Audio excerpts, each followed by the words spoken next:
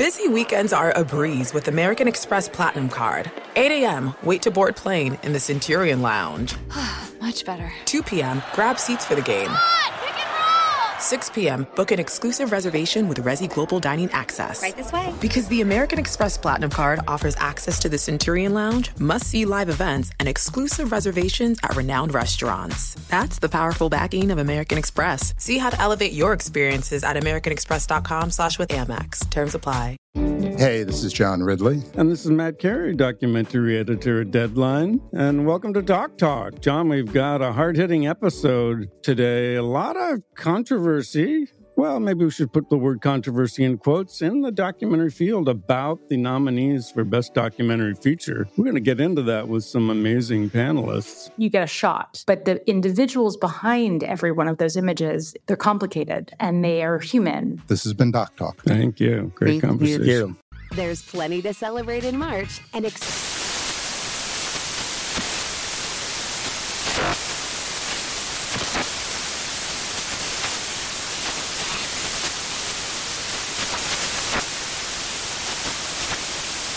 Craft Month with the perfect pizza at home class from Craftsy. And anytime is right to listen to iHeartRadio's iHeartCountry Radio. Discover more shows and movies for free.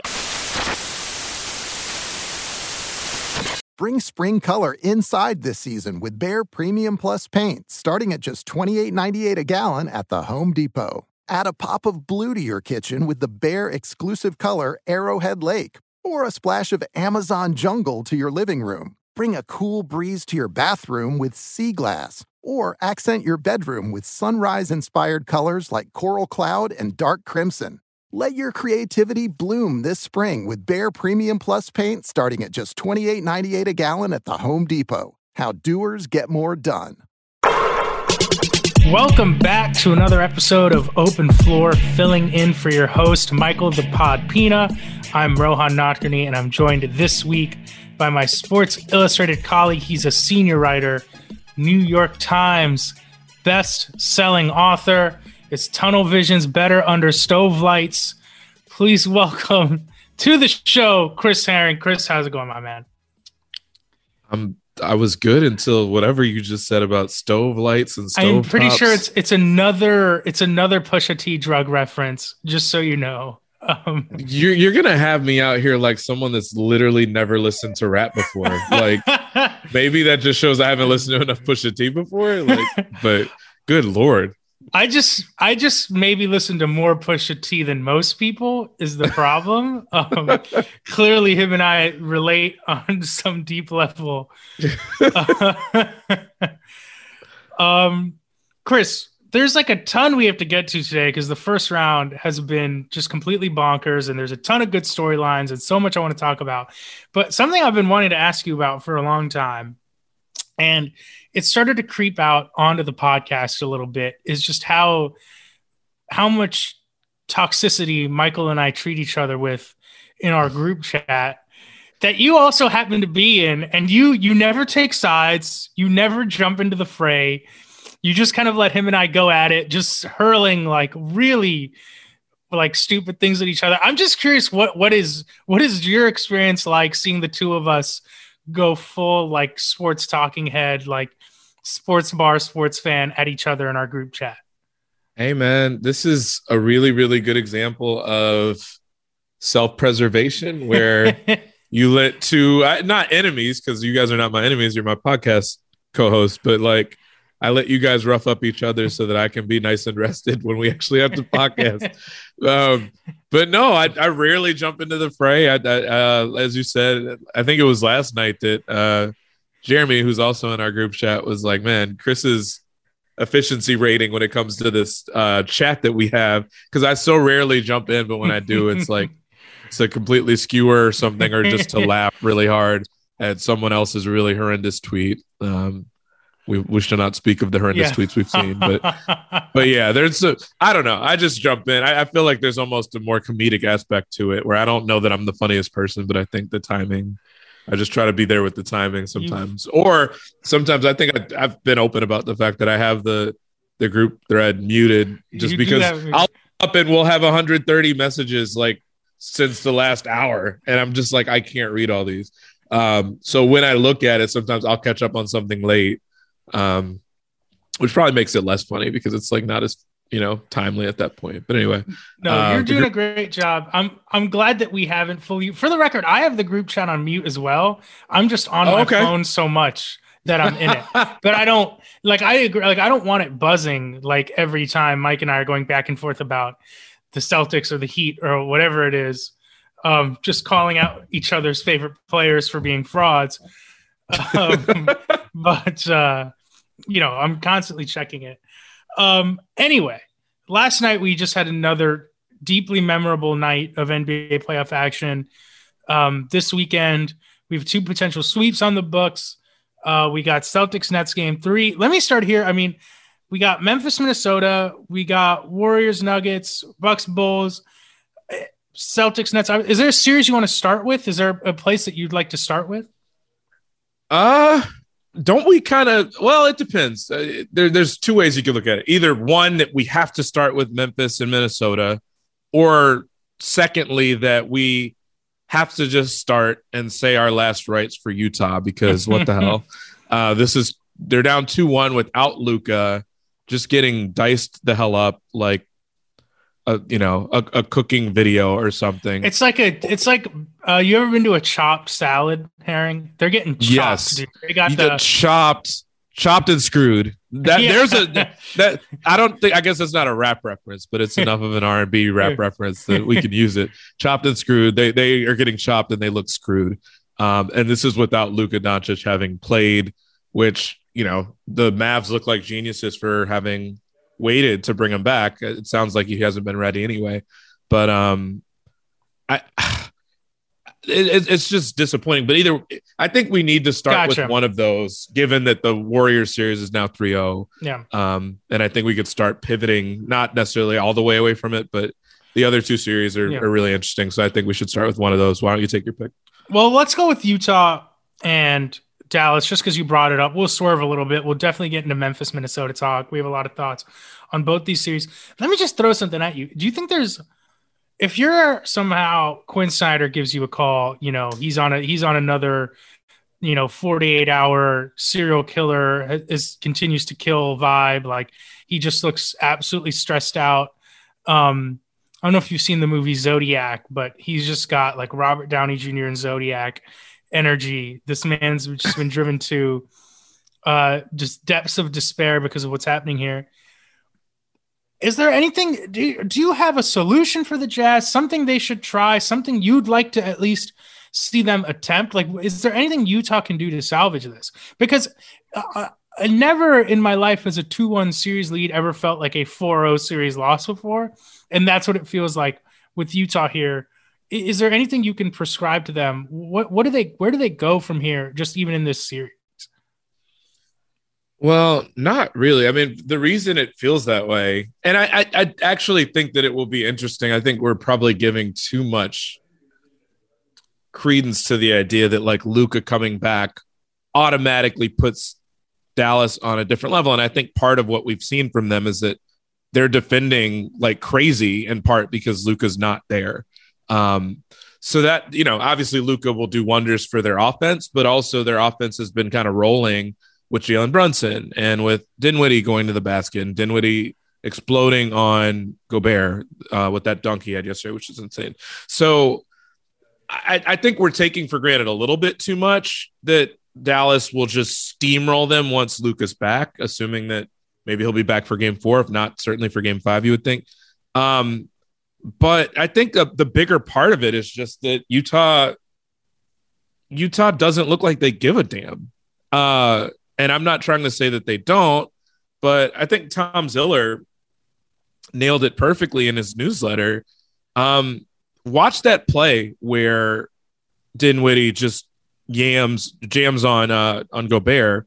He comes down the middle of the lane. There was nobody guarding him at the top of the key. There was confusion as to whose assignment it was.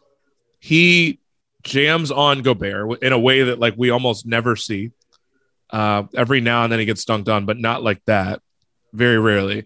And he gets fouled, and you look around, and this is what Ziller did in his newsletter. You look at Donovan Mitchell. He's got his hands on his side. Royce O'Neal, he's got his hands on his side. You look at Gobert, who normally, I don't know, you're normally looking to blame somebody for how somebody just got loose like that. Like Dinwiddie is not a big dunker is the other thing too. So he gets that play. Gobert's not saying anything to anyone. Like he just kind of looks resigned to the fact that it happened. Everybody on the Jazz bench is just sitting there, Quinn Snyder included. It's just kind of like, it looks like they're waiting for the season to be over, even though it's 2-1. And granted, they did put up a little bit of a fight to come back at one point yesterday after a big deficit, but it just kind of is what it is at this point. And it feels like the end to where you're going to see some big changes. And I'm not even sure what they should be, but to your question, the initial one that you asked is like, is there even anything to be done? I don't really know. I mean, the only thing you could really think about, I think, is Daniel House to put him in a little bit more often, to utilize him. Royce O'Neal did not take a single shot yesterday. And what are we looking at? 30, was it 32 minutes that he played? Sorry, I'm trying to look it up. Royce O'Neal played 32 minutes. He did not take a single shot. He took several shots at the Mavs as far as knocking down Jalen Brunson every opportunity he got, whether it was intentional or not. One certainly looked intentional to me. So he was kind of running around just hitting people, but he was not even trying to shoot. And the Mavericks know that. And the Mavericks basically play defense like that. So, you know, Quinn Snyder tried to pull Gobert off the floor. He utilized Pascal as a small ball center in place of Whiteside and then Gobert. And look, Utah's offense opened up because of it, but so did the Mavericks offense because they don't see anybody in the paint and they take twice as many shots. 13% of their shots come at the rim when Gobert is there. 31% of their shots come at the rim when Gobert is not. And it's a team that even with Gobert on the floor struggles to really seal stuff off when they've got just him there, because then it's like, okay, well, if we can't get our shot at the rim, we just kick the ball the corner to Kleber or Josh Green or Bertans or anybody else. It could be me standing in the corner and I would get an open shot too. Obviously I would get an open shot because no one's defending me, but it's a mess. And I'm not really sure how to solve it at this point, because part of it is like a want and like we're just not going to let this happen. And I don't think the Jazz have that right now. For a team that's built its identity on defense during, I think, this run that they've had, and obviously the offense has become very good as well, but I think it starts with their defensive intensity. You know, I watched shout out to Nakai Duncan, who does such a fantastic job, and Caitlin Cooper, who also does a really good job. She's great. I think just two of the best at telling you what's happening as it's happening. And, you know, Caitlin pointed out after game one, like the Jazz are doing a great job. If, let's say, Donovan got blown by, whoever's covering, you know, another player on the wing is crashing down to the corner. That way Gobert can, you know, stay in the paint. It's a tougher pass back out to the top of the key. Gobert can recover. Those rotations are gone. Nakai had a 5-minute video today that just says the Jazz's weak side rotations are a mess. You know, they're sticking with the wrong shooters, etc. This is like, it's easy for us to say this from where we are, but this is basic stuff that an elite team, a team that prides itself on its defensive intensity, they can't afford to have that. And the Mavs, I mean, they have it. We've seen other teams, whether it's the Warriors or the Heat, the attention to detail they have on defense. Utah hasn't had it. And another thing offensively is Utah's just not generating threes. The Mavericks shot 14 more threes than them last night. Like Dallas's defense has been fantastic.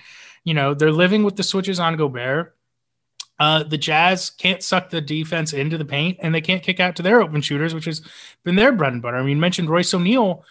He's not getting any shots up. So it's really disappointing. It's kind of funny to watch the Gobert pendulum swing. It went from this guy can't be on the floor into the playoffs to now he's this like very sympathetic figure.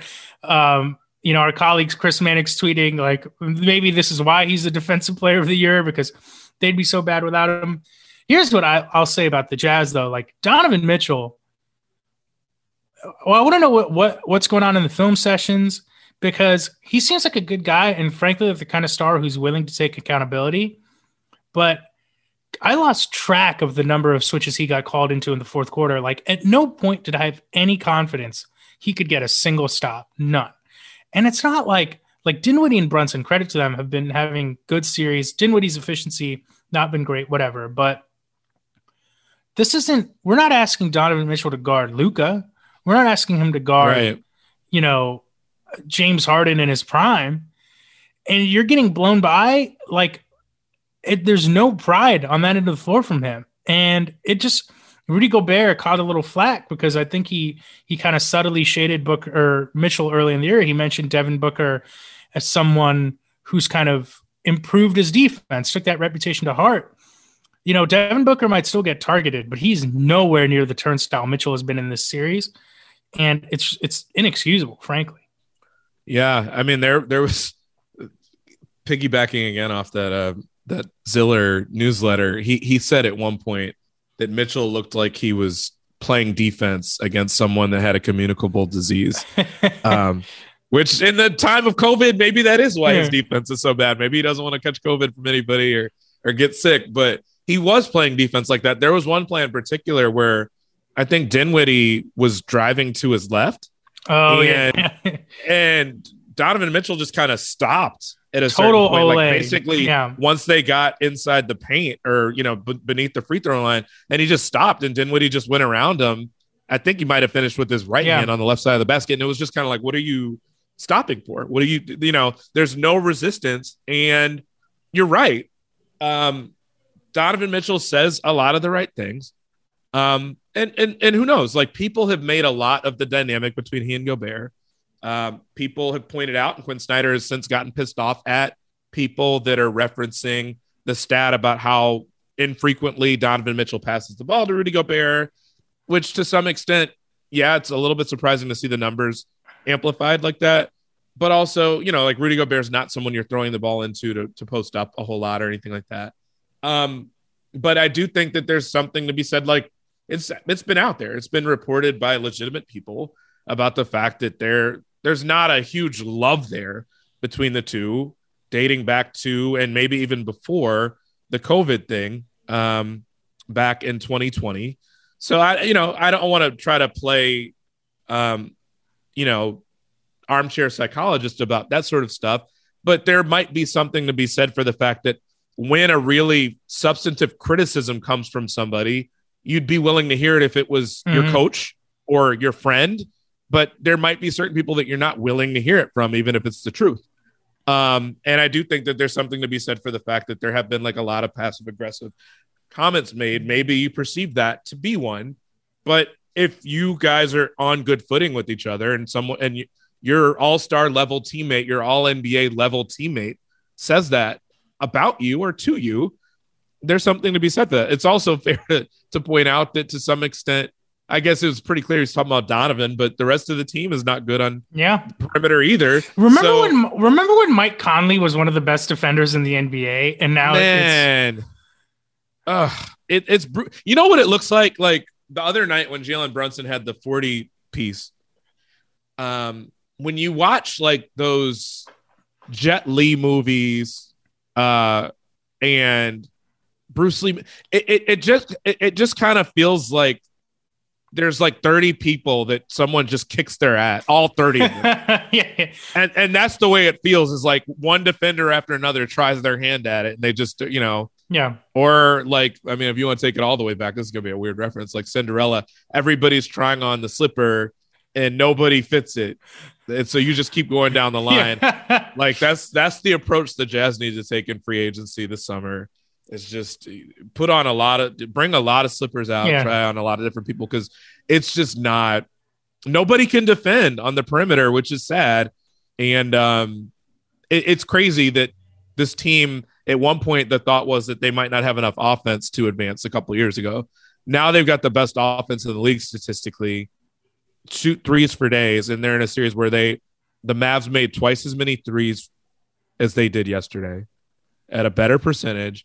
And the Jazz can't stop a damn thing, despite having maybe, I don't know, Draymond, I think, would have something to say about, but maybe the best defender in the world, one of the 3-4 best, certainly, I think most people would acknowledge. And they can't stop a damn thing, even with him. So it's a mess of a situation right now. I don't know what the fix is. And I don't know that I'm sure they would take a silver bullet, but it doesn't even look like they're really willing to work to find the fix. Here's what I'll say, and we can move on, but at least find a different way to lose. Don't go out like you've been going out against the Clippers where you're just getting cornered three to death. Try to find a different way to lose, whether you're hedging and recovering, whether you are going back to drop, honestly, maybe drop on Brunson and Dinwiddie, who aren't they're not Kevin Durant. I mean, they got to find a different way because you really cannot keep going out like this. I feel bad for Jazz fans because it has to be deeply maddening to watch. Welcome to the Scene to Scene podcast. I am your host, Valerie Complex. Today, I am chatting with Ji Young Yu. Ji Young stars as co-lead in the 6-part limited series Expats. I think I learn a little bit with every character that I play. I think usually I play a character and it causes enough introspection that I learn something about myself. I honestly can't gush enough about Freaky Tales. I'm so excited to share it with more people. If you like what you hear, be sure to review, like, and subscribe to the Scene to Scene podcast. Busy weekends are a breeze with American Express Platinum Card. 8 a.m., wait to board plane in the Centurion Lounge. Much better. 2 p.m., grab seats for the game.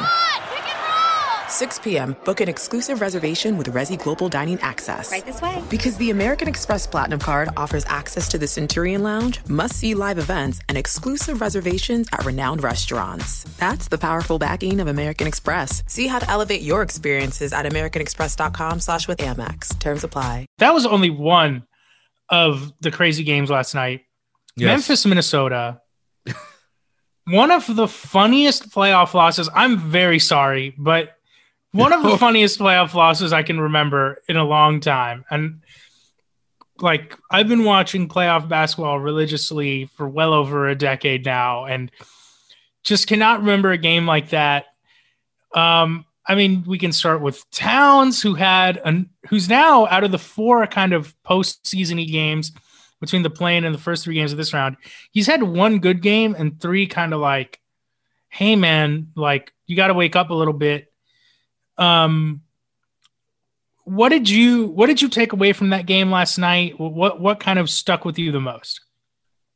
Well, yeah, it's hard not to start with when you look at a team that their offense just goes, lifeless for 2 quarters of a game. 2 quarters. I can't remember the last time I saw 2 quarters where a team scored less than 15 points, in each quarter, 2 12-point quarters in a game. So, and still scored 95 points with those 2 horrible quarters. So they were scoring a lot in the other 2. The first thing you're going to look at when you get that level of production or lack of production is your star. And when your star takes 4 shots, I have questions. I've got questions, man. And, it's not acceptable. And he was asked about it after the game, and he said, next question. So when you talk about accountability, I hope he said more than that to his teammates. Granted, there's been foul trouble. Granted that I think he's been facing a sort of defense that he's not great against, which frankly, a lot of bigs that are still trying to figure it out have that issue. I think about someone like Porzingis, who, lo and behold, he's not with the team that he was with, for the last few years anymore, in part because of it, not really being able to back down smalls. And it always kind of makes me think, my analogies are really bad today, but the elephants that are afraid of mice. And maybe it's not being afraid of it, but not being able to take advantage of a situation, saying I'm bigger. And by the way, there was that situation yesterday on Inside the NBA where he was like, when you're banging a guy, and blah, blah, blah, blah. Yeah. Oh, man, incredible TV show. The other night during the Celtics Nets game, they were just number 11 on Boston. Shaq was like, I'd never seen that guy before. It was like him and number 12 had a great game. I love that show. Gosh. It's perfect. Look, I think people assume if you're pro analytics or that you believe and understand analytics that you're going to hate Inside the NBA. I don't hate it. It's too funny to hate. Yeah. And I think it speaks to, I think more people are probably, outside of the weeds when it comes to analytics, and it connects with people for a reason. It's funny television most of the time. Every now and then I think it wades into an area that's a little bit unfortunate. But anyway, that was funny. But yeah, there's something to be said for that. The Towns has not been able to take advantage of that. By the way, can I just say that I think Karl-Anthony Towns might be like the worst complainer that I've ever seen. Like he complains about fouls that are the clearest fouls I've ever seen. He hooks people 3 and 4 times on one play, and then he complains. He is fouling. Like there have been too many fouls in this first round, and some of these games have been very frustrating, but no, he is fouling with a capital G at the end. Like that man is fouling. Okay. Like it was just, and I feel for him a little bit because, he's playing with guys on the wing who are a little headstrong between Beverly, Russell, and Edwards. Obviously, there's always an element to big men where because they don't dribble the ball up the floor, 9 times out of 10, unless you're Jokic or Giannis, you're a little bit dependent on your teammates to give you looks. I think, he mentioned like our offense was working really well at times, even when I wasn't scoring because I'm drawing the double, I'm kicking it out, etc. But like he's got to find a way to stem the tide, stop the run, etc. What Memphis did late in that third quarter going into the fourth was, and you look at Ja didn't have a great game scoring wise. He didn't have a shot at all. But, he was able to impact the game in a way that Towns was not. And do you think Minnesota can come back from a loss like that in a series? I think there's probably there's a better likelihood than people are giving it. I think in part because it's a young enough team to where I wrote about the series earlier in the week in my newsletter. And I think part of what's so striking to me is like these teams, the rationale that I use to kind of write about them is that these teams are so young that they're breaking all the rules and don't even really know it as far as the pace they play at, as far as like guys being under the age of 22 and dropping 30 in their first playoff game against each other, like stuff like that, where they're so young, they don't know any better. Now, obviously they've got a couple vets in their rotation. You're mentioning Beverly in particular. I don't know how people view Russell at this point, whether he's a vet or not. Because I guess I forget that he and Towns were, I guess, part of the same draft class too. So I guess they're vets. Towns has been to the playoffs before. You kind of use the quotation mark where it's not something that they've done a whole lot before. But I do think that there's enough youth on this roster, and quite frankly, Memphis is as well, to make the argument that it might not really sit within their soul as long as we're expecting it to, and be so detrimental. Now it could. I think the bigger question is just, are they going to be prone to have droughts generally, even from quarter to quarter when certain guys sit? I think the bigger question that I have about a team like the Wolves is, okay, if Towns is not going to be consistent for you as far as staying out of foul trouble, as far as shooting enough and really doing enough for your offense, are there other things you're going to be able to do to keep yourself in it? The Timberwolves were a team that, I won't say they lived and died with the 3, but they certainly thrived with it. And they did not shoot a good percentage. They did not take a whole lot of them, considering how frequently they relied upon them and everything. So, I mean, that's a basic question I have. Like, they didn't make as many as Memphis did, but I could tell you what will not happen if they're going to win or come back in the series. They can't allow like Brandon Clark to kill them the way he did yesterday, not just, from an offensive rebounding standpoint, but also scoring it. And when you talk about Ja and how he really didn't have a great game, it kind of was made irrelevant by the fact that Desmond Bane and Brandon Clark stepped up the way they did. Yeah. And now we've seen a structural change in the lineup to where Steven Adams isn't even in the game at all. He's not going to play at all. So some of the things that you were leaning on for an advantage before have been taken off the table. So it's going to take Towns really cannot afford to have games where he's going to shoot 4 times or be in consistent foul trouble. He needs to use to his advantage. The other thing too, by the way, is that Jaren Jackson was in foul trouble too. Yeah. And Towns, by being in the foul trouble he was in, and also just not shooting and, not really going after somebody like Jaren because of the switches that Memphis was using and because they were using smaller guys on him. you have to find a way to punish the fact that Jaren Jackson's in foul trouble because he's a big player for them. Yeah, and I think that's what really bothers me about Towns is, okay, yeah, he took 4 shots. I think he was still making the right plays on occasion, but you as a star just have to be smarter. You have to play with more. My on the subways in New York, if we're talking analogies, my buddy would always be like, yo, man, you have no court awareness, because I'm the guy, like, I'm flailing around. I can barely hang on to the bars and stuff. I'm like, how do people do this? Like, I'm always losing balance. Like, I don't realize someone's behind me. I'm wearing a backpack. My buddy's always like, you have no court awareness. Karl Towns, 0 court awareness. He's bumping into people. He's flying around, like flying off the handle. You cannot do that when you're that important to your team. And at some point he has to, the playoffs are all about accountability, and he needs to take accountability for the fact that I don't think he's been a smart player in the majority of these games. The fouls are really hurting his team. And, I understand last night he's trying to deflect. Like, I don't think he wants to add to kind of the gravity of this loss. He's like, I'm going to decompress, just have some mind, whatever. Like, that's fine. But, we need to see something from you in this next game, because he's had 2 really bad games in this series. And the plan, like you said. Yeah.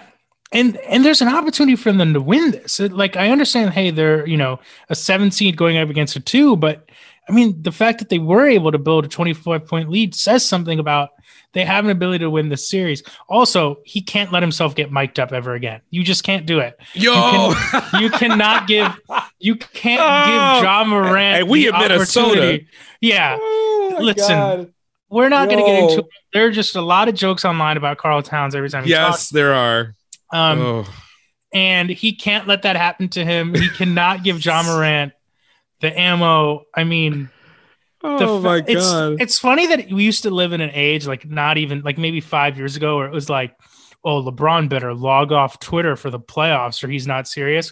And now you have Ja talking trash like minutes after a game ends. It's fantastic. I'm glad it's happening. It's very funny, but man, that was let's talk about one more thing before we move off this, just because I don't want to, like, as we put it on the players and they deserve it. Chris Finch, who has had a great season. I think, probably I don't want to sound hypocritical because I did not have him on my Coach of the Year ballot, but there were like 15 good Coach of the Year candidates. Yeah, there were a lot of guys that were deserving to be in the conversation. I think he was one of them. Like, a team that certainly has talent, but nobody saw this level of turnaround coming. I think we were asked to put out a bold prediction before the season started at SI, and I used my bold prediction to say the Timberwolves will make the playoffs and they'll do it without needing the plan. And then even within the description, I backtracked where I said, okay, they'll probably need the plan, but like, they've got enough talent to make it happen. I just don't necessarily know if they'll do it, but like, I'll say it for the sake of an argument. And then they basically did all that. They needed the plan, but they clearly were deserving. They were several games up, to have on all the other play-in teams. Chris Finch is a big reason for that. They were a team that flirted with the top 10 on offense and defense, efficiency wise. Got a ton out of Towns. Maybe Towns thumped his chest a little bit too loudly about being the greatest big man shooter of all time, which debatable. But anyway, this was a team that he got to defend that in the past just has not been good. Mm-hmm. Patrick Beverley deserves some credit for that, obviously, from a culture standpoint. I mean, when they were going on those, when they built that lead, their defense was fantastic. Right. Yeah. So obviously where I'm going with this is that for you to deserve all the accolades and all the credit and all the acclaim, you can't let your relatively young team get beat 21-0 without calling timeout on a tough run. That was tough. Can't happen. And they had 2 timeouts when that period started, when that run started, and somebody used I can't remember, I think it was Haley O'Shaughnessy tweeted. She's like, the funniest thing about this is seeing that there was like someone took a screenshot of this, the score when they had the 21-point lead or whatever, or the 22-point lead. Yeah. And then a screenshot of when the game was tied or when Memphis had pulled ahead. it's just like the funniest thing is seeing the timeout situation be exactly the same, that the teams still have the same number of timeouts. Like that cannot happen. And look, I've covered the Knicks and, in the era where Phil Jackson was running the team. Yep. Eric Fisher took a lot of cues from having played for Phil when I was covering them. So there are times where you let your young team kind of learn the ropes by not calling timeout, by letting them kind of swim in the deep end a little bit and kind of find their way out. Yeah. But you don't do that in a playoff game. Yeah, that's great. In a 21 in nothing, February. Yeah. Let it be 11-0, 13-0. That would be bad enough in my opinion, but 21-0 is unacceptable. Yeah. And I mean, obviously now it's really easy to say, I'm sure he would have made a different choice. You never know what happens at the end of a game where you're going to need the timeout, but you cannot let that sort of momentum come up in a game and not refute it or rebut it by doing anything or changing anything. It's just brutal. And he wasted his timeout early in that game on just a silly challenge on that D'Angelo Russell offensive foul. That was obvious. We'll move on. Last thing I'll say is, did you see that Raptors tweet that was like Siakam puts up at ethical 30 balls? It was like that was an unethical 4-shot game from Karl Towns. That was the exact completely opposite unethical. of the ethical. Someone should be chaining themselves to the court, or to the basket, based on Karl Anthony Towns' performances in game. What was it? I guess in game 2 and game 3. Also, that would be nice. I know that like the NBA's broadcast partners want nothing to do with those protests. Something tells me those people probably have a point. I'll just leave it at that. Welcome to the Scene to Scene podcast. I am your host, Valerie Complex. Today, I am chatting with Ji Young Yu. Ji Young stars as co-lead in the 6-part limited series Expats. I think I learn a little bit with every character that I play. I think usually I play a character and it causes enough introspection that I learn something about myself. I honestly can't gush enough about Freaky Tales. I'm so excited to share it with more people. If you like what you hear, be sure to review, like, and subscribe to the Scene to Scene podcast. An epic matchup between your two favorite teams, and you're at the game getting the most from what it means to be here with American Express. You breeze through the card member entrance, stop by the lounge. Now it's almost tip-off, and everyone's already on their feet. This is gonna be good.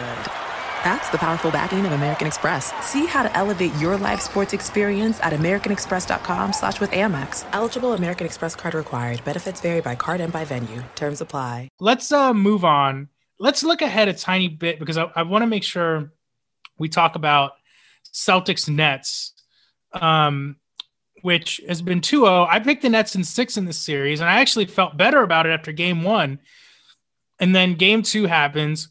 I think what Boston is doing to Durant without Rob Williams, that to me was a big part of this series because I'm like, oh man, guarding KD without Rob. I mean, Grant Williams has been fantastic. Horford's been fantastic. The entire defense locked in. It's the best defense I've ever seen anyone play against Durant. Ben Simmons allegedly coming back for game 4. What's your read on this series right now? Do you think the Nets have a chance? Or do you think Boston's going to maybe run away with this one? Well, this will be a weird thing to point out. I'm really curious to see, we having lived in New York, having covered the Knicks, there's always the joke about the Nets fan base. What's how the good crowd? The fan base. Yeah. Like, what does that look like? Does Boston, in a year where it looks like they have a real shot at a title, do they show up in such massive numbers to where, as we've seen before at times with the Nets, where it feels like a Celtics home game? Mm-hmm. But more than anything, I mean, I think I could get cute with an answer here. I really do think the question is, how does Durant look? I think Kyrie will play better next game. He also was really bad in game 2. He was brutal in game 2. I don't think he was so brutal that he shouldn't have gotten shots in the 4th. Yeah. Like that is a criticism as we, get off of the Finch criticism. Nash deserves plenty as well.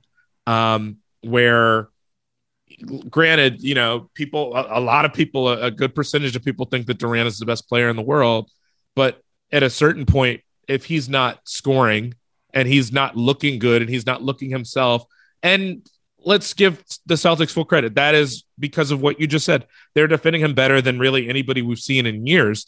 You have Kyrie Irving there. It's not like he's playing by himself, with Russell Westbrook injured or something on the same roster, he has Kyrie Irving there to get the ball to at least make something happen. And Kyrie was defended very well too. So it's not to say that, that every shot has to go through them or every possession has to go through them. Goran had played well for a while too, so I don't think you want to see him going one-on-one against guys, but you had options and they were not really used. So obviously how well Durant can play or how much better he can play, that's the one thing you feel good about. I have mixed feelings about the Ben Simmons thing in terms of it would be one thing if he was coming back for game 3. All the reports I've been seeing is like they're planning on him coming back for game 4. Why? You need him now. You need if he's going to do anything, you need him right now. Yeah, and like you would hate to see him come back too early after he's missed this much time. Like nobody's really had a clear read on the guy's health. We've talked so much about the mental health aspect of it. We've talked about him needing to ramp up conditioning wise. If his conditioning is there, like I said, if he's got stuff going on with his back or anything else, like you don't want to risk it too much. But it is kind of like, as we sit and talk about Luka. At this point, that was 2 days making the difference. That's kind of where I'm at. Is that, like with Luka, it's one thing because this is your superstar. Yes, and he just got hurt. Right. With Ben Simmons, for someone, it's also not like we're asking Ben Simmons to get 30 here. Yeah. We're asking him to play some defense, to be someone that can move the ball in a way where people can't just key in on Durant and Kyrie. And maybe that frees up Simmons from a scoring standpoint in a way that we've never seen before too. But I don't know what to expect. It's a huge question mark. But either way, I've been thinking a lot about that. I've been thinking a lot about what the crowd is going to be like in Brooklyn. And obviously, can Boston keep up this level of defense against Durant? Because if they can and Durant's not able to be more efficient and score better, then the series is over. I thought Boston would win the series. I can't remember anymore if I picked it in 5 or 6. 5 would have been wild considering the way the first 2 games looked where they were winnable games for Brooklyn. But I just kind of felt like asking Durant and Kyrie, and this was my thought all along and why I put Boston pretty decisively, is asking those two to hang with a team that's as deep and as versatile as Boston. This is where coming together relatively late in the year and putting your foot on the pedal and maybe having Simmons, maybe not, maybe having Harden, maybe not. This is where it hurts you, is against a team that has cohesion. Yes, is well even connected, without Robert Williams, and is really well connected, is going to suffocate you and going to make you work. Even if they scored better, Durant and Kyrie in the last game, they're going to make you work your tail off to get it in a way that wears you down over the course of a series. And I'm not sure if we've seen that already, but we've certainly seen that the scoring is not going to come easy for those two. And if and when it doesn't, Boston has enough guys to kind of beat you that way. And so that I'm looking forward to seeing those things. But I kind of feel like game 4, especially if Boston wins game 3, Ben Simmons might as well just wait, till next year. Yeah, I'm totally with you on the crowd thing. I was wondering the same thing. Can they provide that dose of energy that makes it feel like their fans still believe it's a series? I mean, say what you want about the Wolves. The atmosphere in that building was frenetic last night. It was really good. Denver usually struggles with home crowds against the Warriors. Denver had a fantastic home crowd in game 3. The Nets need that. They really do. The lack of cohesion, I think, has really become apparent for Brooklyn, whether it was how they kind of botched that end of the game 1, both offensively and defensively in the last 3 or 4 possessions. The play where Kyrie didn't have anyone to inbounds to, just the lack of attention to detail. Those little things can't be happening. And I like Steve Nash. I think he's a fantastic basketball mind. And I still think he's a good coach. I know that that's become a little bit controversial, but I mean, there's so much more to coaching. I mean, he's had to manage some pretty crazy situations there. It's been a weird ass year. But this can't be what they're doing. I understand their whole philosophy is like, we have Kevin Durant and Kyrie Irving. We'll go shot for shot with you. But when you're seeing your best guy get hammered for 2 games in a row route, and you're still just throwing him the ball at the elbow, letting Boston swarm him, they need to figure something out. They need to do something to get him going, get him an easy look. And it feels like he hasn't gotten a single easy look They can't get him running around off ball, moving around screens. Like whether it's like these guys are commanding so much attention from a defense, but they barely move in the half court. They need to figure out something because they're hitting their head against a wall every time they just throw Durant on the, it's like 12 seconds left in the shot clock by the time they finally get him on the elbow. And then by then Boston feels comfortable throwing 2 or 3 guys at him. It's kind of disconcerting to watch the Nets do nothing to adjust to what Boston has done defensively. Yeah, like I'll use this example because I saw people criticizing this yesterday and I kind of disagreed. People were Draymond made like a all world play on I think literally will be in when Draymond makes the Hall of Fame someday, like it'll be in his reel that they'll show where he made an unbelievable play on Jokic in a one-on-one post-up situation. Draymond times a swipe really well. He did this shit with 5 fouls too. Yeah. And this is Jokic who, what did he finish with? 37, 18 and 5 or something like that. I mean, so he had it going. And that Draymond swipes the ball away. And I saw people criticizing Michael Malone for running a play where it's an ISO, basically a post up for Jokic, everybody else clear out against the best defender in the world. Okay. He scored pretty well. Yeah. For the first time in the series, he played pretty efficiently against Draymond. This is why Draymond had all the fouls to begin with.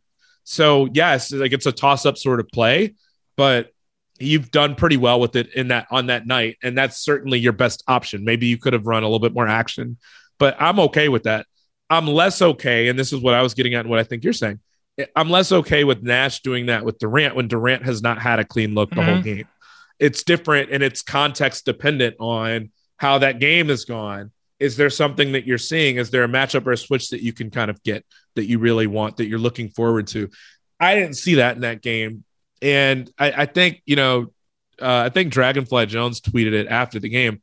Nash said something. He was like, Dragonfly Jones said, this is like a 12th game of the season ass excuse that Nash is giving, where he basically said these guys are still trying to learn each other and they're still trying to figure out situations.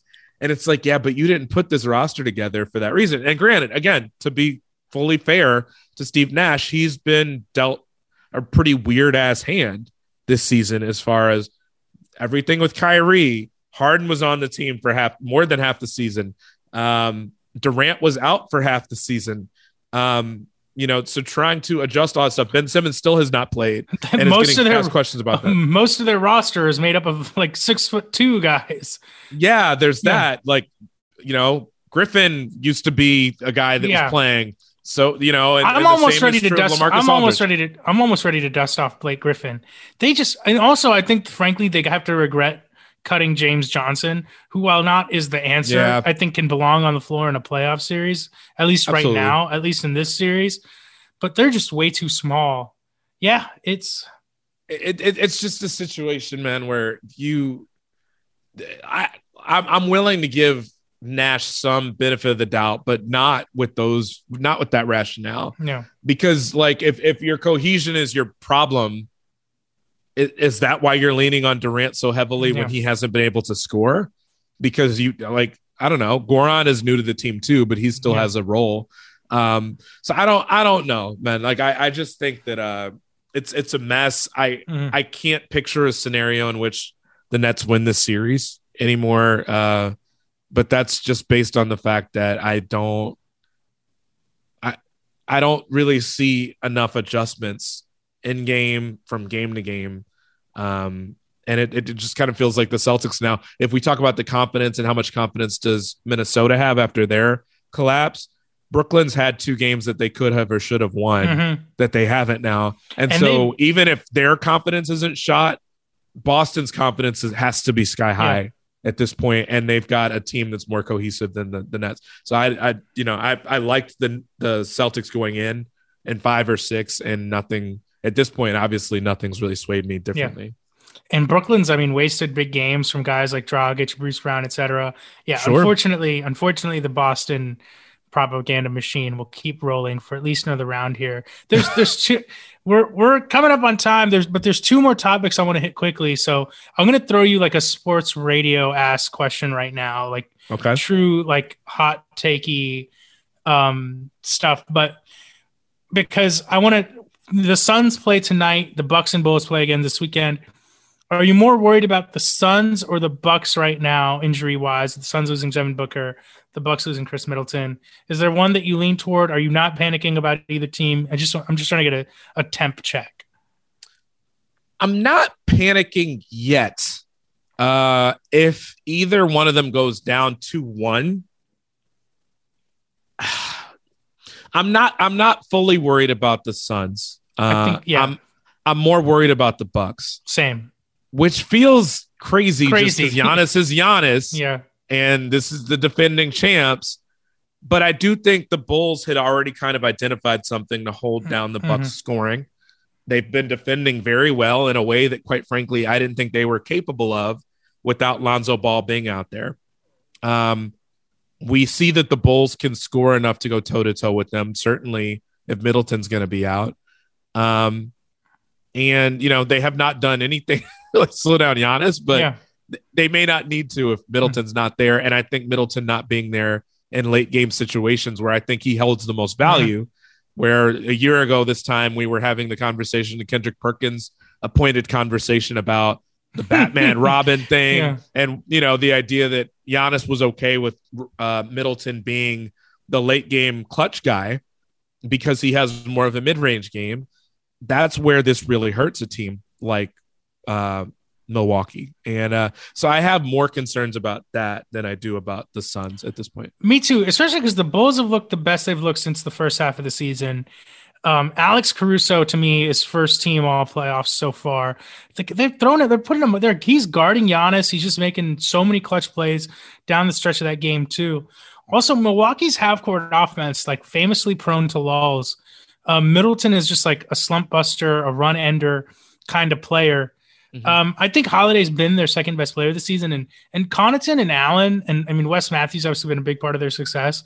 Sure. Like Connaughton and Allen have been really, really good catch and shoot players. Connaughton's someone who's proven now he can be a good part of a playoff rotation. I think he'll probably start and play heavy minutes moving forward. But Milwaukee just becomes a lot easier to defend. It's a lot less stressful for Chicago, which is small on the wing. And now, they can live with cheating off Connaughton in the corner because they're not as worried about him going one-on-one as they are with Middleton. So I'm definitely more worried about them. The Suns, I mean, they still have Chris Paul, and, they've been playing with guys in and out of the lineup all year. So I think we're on the same page there. Hi, I'm Antonia Blythe, and this is 20 Questions on Deadline. Joining me today is Alison Brie. Welcome, Alison. We got second place in my 7th grade lip sync contest for one of the songs on that album. The one that was like, "You've already won me over." Oh, that's a good one. Yeah. It's like very slow. All the options. In spite of me. Like, what did we do? It's so slow. Don't forget to listen to 20 Questions on Deadline. Thank you again, Alison. Thank you. When you're an American Express Platinum Card member, don't be surprised if you say things like, "Chef, what course are we on? I've lost count." Or, "Shoot that, shoot that!" And even, "Checkout's not until 4, so..." Because the American Express Platinum Card offers access to exclusive reservations at renowned restaurants, elevated experiences at live events, and 4 p.m. late checkout at fine hotels and resorts booked through Amex Travel. That's the powerful backing of American Express. See how to elevate your experiences at americanexpress.com/withAmex. Terms apply. I want to touch on the Warriors real quick. Obviously, they're up 3-0. I'm in too deep in like trying to defend Jokic against like strangers on the internet. It's really not good for my mental health. I don't know. I've never been this. You know what I'm going to say though, before you even finish your question, I don't look, it's a regular season award. Yeah. People use this as fuel to kind of fuel their argument that, okay. And we've been parts of the same Twitter threads lately with people attacking us for votes or who we would vote for or whatever, because we choose Jokic. Like, first of all, I voted the night before the ballots were due and have been on podcasts on record, on this podcast, other podcasts, saying that I was torn. So Embiid almost had my vote. Yeah. So first of all, I think it's fine to acknowledge that it was close. It's fine to acknowledge the obvious about the on-off and everything else, and the fact that Denver was worse than Philly was with Jokic off the court, and with him on the court and the production that he had, produced more offense. If you want to use a situation where I think we could both acknowledge that Toronto has been beaten up in this series and diminished. And, Embiid is playing against a team that has no centers. He's dominated it, which I'm not going to take for granted he's doing that. He's looked every part of an MVP, which is why I really considered heavily giving him my MVP vote. Jokic has been fine. Last night, he had a play that the best defender in the world knocked the ball away from him. Again, he had 37, 18, and 5 on a team where the drumbeat was getting louder and louder about the fact that the Nuggets' best scorer outside of Jokic had not scored in double digits in 5 playoff games. He is the lowest scoring second scorer of any of the playoff teams. And it's a team that's not elite defensively. So Jokic has to do a lot. Meanwhile, on the other side of the fence, granted, because of how Toronto is guarding them, we're watching Maxey go off for a playoff career high. We're watching Harden do well enough. We're watching Tobias Harris come back to life, where you're getting 60 points and more sometimes combined from your third and your fourth scorers. So on the one hand, yes, Embiid's argument gets stronger, I guess, but I'm not sure how Jokic's has gotten weaker when they're playing against maybe the best looking team of the playoffs so far. I didn't expect a sweep, but the context of it suggests that maybe it should be a sweep because there's just such a wide gap in talent. So I don't think that this really helps the argument for Embiid all that much because this is kind of what Jokic had the whole year. Yeah. Was this sort of help and him winning games despite that? So I don't think you have to defend it. I don't think I have to defend it. It's not a postseason award. There will be an opportunity for Embiid to win an MVP postseason award if his team gets there. And I think Embiid was a deserving choice too, for people that chose him. I just don't think that this is a sensible thing to use as Jokic shouldn't have gotten it. Yeah. I don't think there's been any proof of that, in my opinion. And also, we're having a completely different conversation if they're playing the Jazz or, whoever, or Dallas. It's just a completely different conversation. Sure. They've run into a 3-time champion. They've run into a total buzzsaw. But I wanted to bring up the Warriors just real quick. They've obviously, finally started to deploy this 3-guard lineup with Steph, Poole, Clay, flanked by Draymond and Wiggins. The Denver finally slowed it down to a degree in Game 3 after it was looking better than any version they've even had with Durant. Just looking ahead a little bit, is there a team that excites you matching up against that lineup? Is there, a team specifically you want to see try to defend it with certain players, et cetera? To me, when I see something like that, my mind starts spinning and I'm like, how's Phoenix going to defend this? How's Memphis going to defend this? Just what are your thoughts on that group and who do you think maybe has a chance to kind of slow them down? No, of course. I mean, I think you have to start with Phoenix. At this point, you've got 3 wing guys that you can't lose sight of. And I think that, with Poole, Clay, and Steph, you would feel decently about being able to at least defend that somewhat if you're Phoenix. With Paul, and you would have Crowder and you'd have Mikal Bridges. You would feel pretty decent about trying to do that, or at least trying to slow that down. I don't know that you do it all the time, but I'm not sure you're going to find too many trios that are better than that group. Not to mention that you've got other guys that are pretty solid defenders too. Obviously, Ayton being part of that lineup. So there's Phoenix for one, and obviously the best record in the league. That shouldn't come as a surprise that would be one of the teams I pick. Outside of that, I'm basically going to the East. And Boston is the first team that comes to mind. Yeah. We've talked about the nightmares that they're kind of leaving Durant with, just the switchability, the versatility, guys that I think are going to have it drilled into their head of who not to lose in coverage and who not to let get around certain screens. And, the relocation threes and everything like that they're going to keep a pretty good eye on. I would be really, really interested to see Miami too. Partly just because I kind of feel like Miami could do it, but I also wonder if there's certain lineups that Miami can't roll out there. Tyler Hero would be a little bit scary to watch defensively against a team like Golden State. And so would Duncan Robinson to some extent. That you would worry a little bit about kind of their ID and, their ability to ID and IQ certain things just from an IQ standpoint of defending that. So do you lose some offense and how you have to play defenses against a team like Golden State? I will leave you with one last one. I don't know that as a team I would be super interested in watching them defend it, but I would, at this point, because of all the conversation we're having about Jokic and Draymond, would love to see Embiid and Draymond. Yes. At some point. Like, I just really want to see that matchup just to see it. I don't know that I would feel great about Philly's defense against Golden State. Not great, but I think that they could maybe do it at times in a way that would make it interesting. But I think 3 of the 4 teams I'd be interested in seeing would be teams from the East, not the West. Yeah. Phoenix could do it. I'm totally with you there. The Philly one is interesting because all these people are like, Jokic is getting killed. They're running around the floor. They're going to do the same thing to Embiid. They're going to do the same thing to any big center. Embiid is obviously, Jokic is not on his level defensively. We both know that. But what makes Embiid great is the way he protects the paint. That's not what the Warriors are doing right now. I mean, they're going to make any big, bulky center run around, and it's going to present its challenges. I like that you brought up Boston because it's not just, to me, what they can do defensively. They also have the wings to take advantage of that lineup on the other end of the floor. One thing Denver doesn't have right now is they can't make Poole work. They're not making Steph work defensively. And it's not like those, Steph's defensive reputation was, I think, how poor it was is obviously overblown. He's a good team defender, et cetera. But, Denver just doesn't have anyone on the wing who can take advantage of those guys. Right. Phoenix is interesting because Booker, I think, can to an extent. Obviously, you have Chris Paul as this pick and roll maestro. But I'm interested to see the teams not only defend it, but how they attack them on the other end of the floor.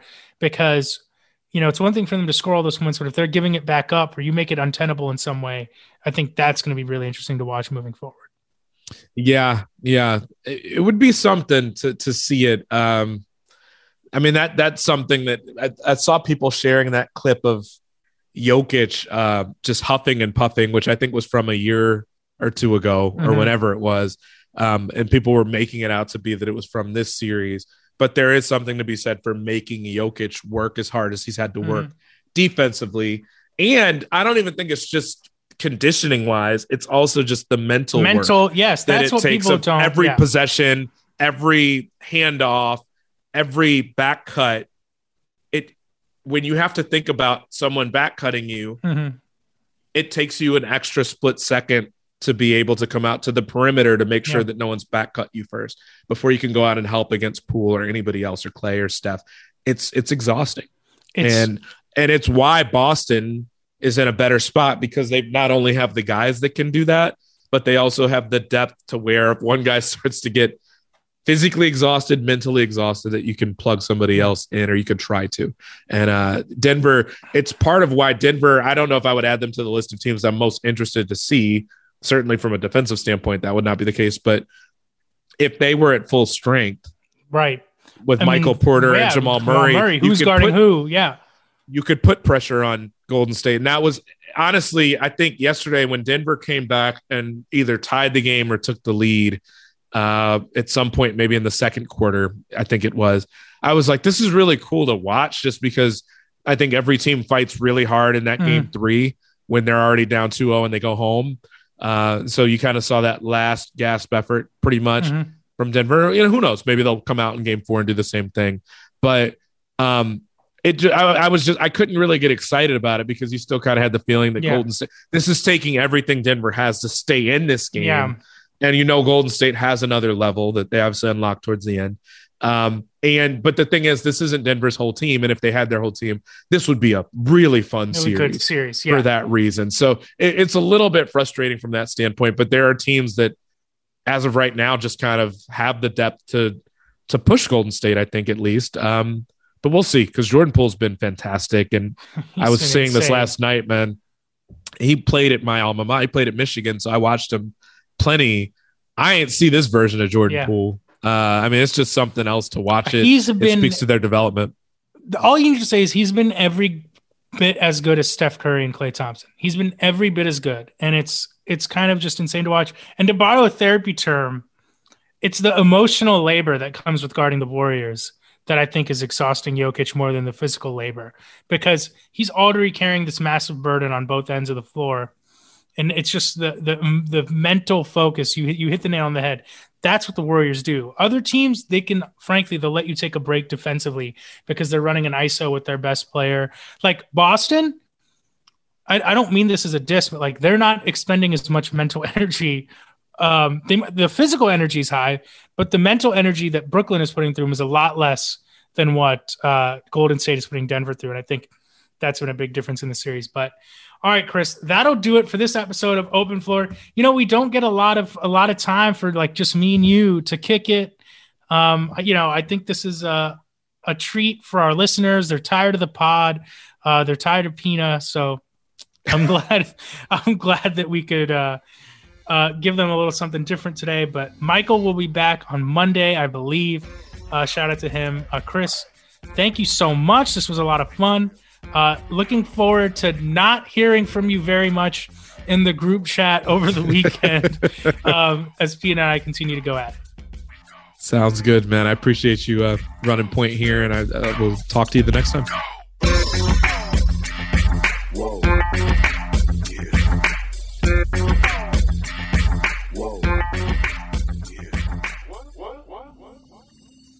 Hi, I'm Antonia Blythe, and this is 20 Questions on Deadline. Joining me today is Alison Brie.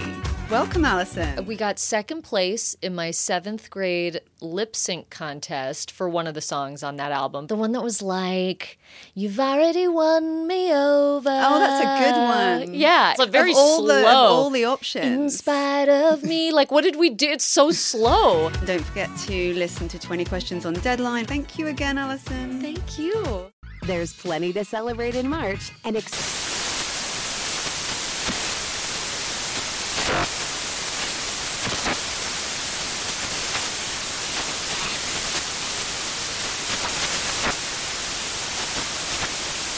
National Craft Month with the perfect pizza at home class from Craftsy. And anytime is right to listen to iHeartRadio's iHeart Country Radio. Discover more shows and movies for free.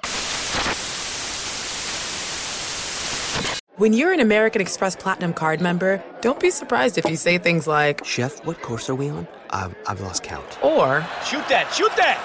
And even, "Checkout's not until 4, so..." Because the American Express Platinum Card offers access to exclusive reservations at renowned restaurants, elevated experiences at live events, and 4 p.m. late checkout at fine hotels and resorts booked through Amex Travel. That's the powerful backing of American Express. See how to elevate your experiences at americanexpress.com/withAmex. Terms apply. Whether it's your first time betting or you've been gambling for years, have a plan and know the game. Be aware of the rules and odds before you gamble. Set a budget and never gamble with money you can't afford to lose. Take a break and consider teaming up with trusted friends to help you stick to your budget. Remember, if you or a loved one has a gambling problem, call 1-800-GAMBLER 24/7 or go to helpmygamblingproblem.org for free confidential services.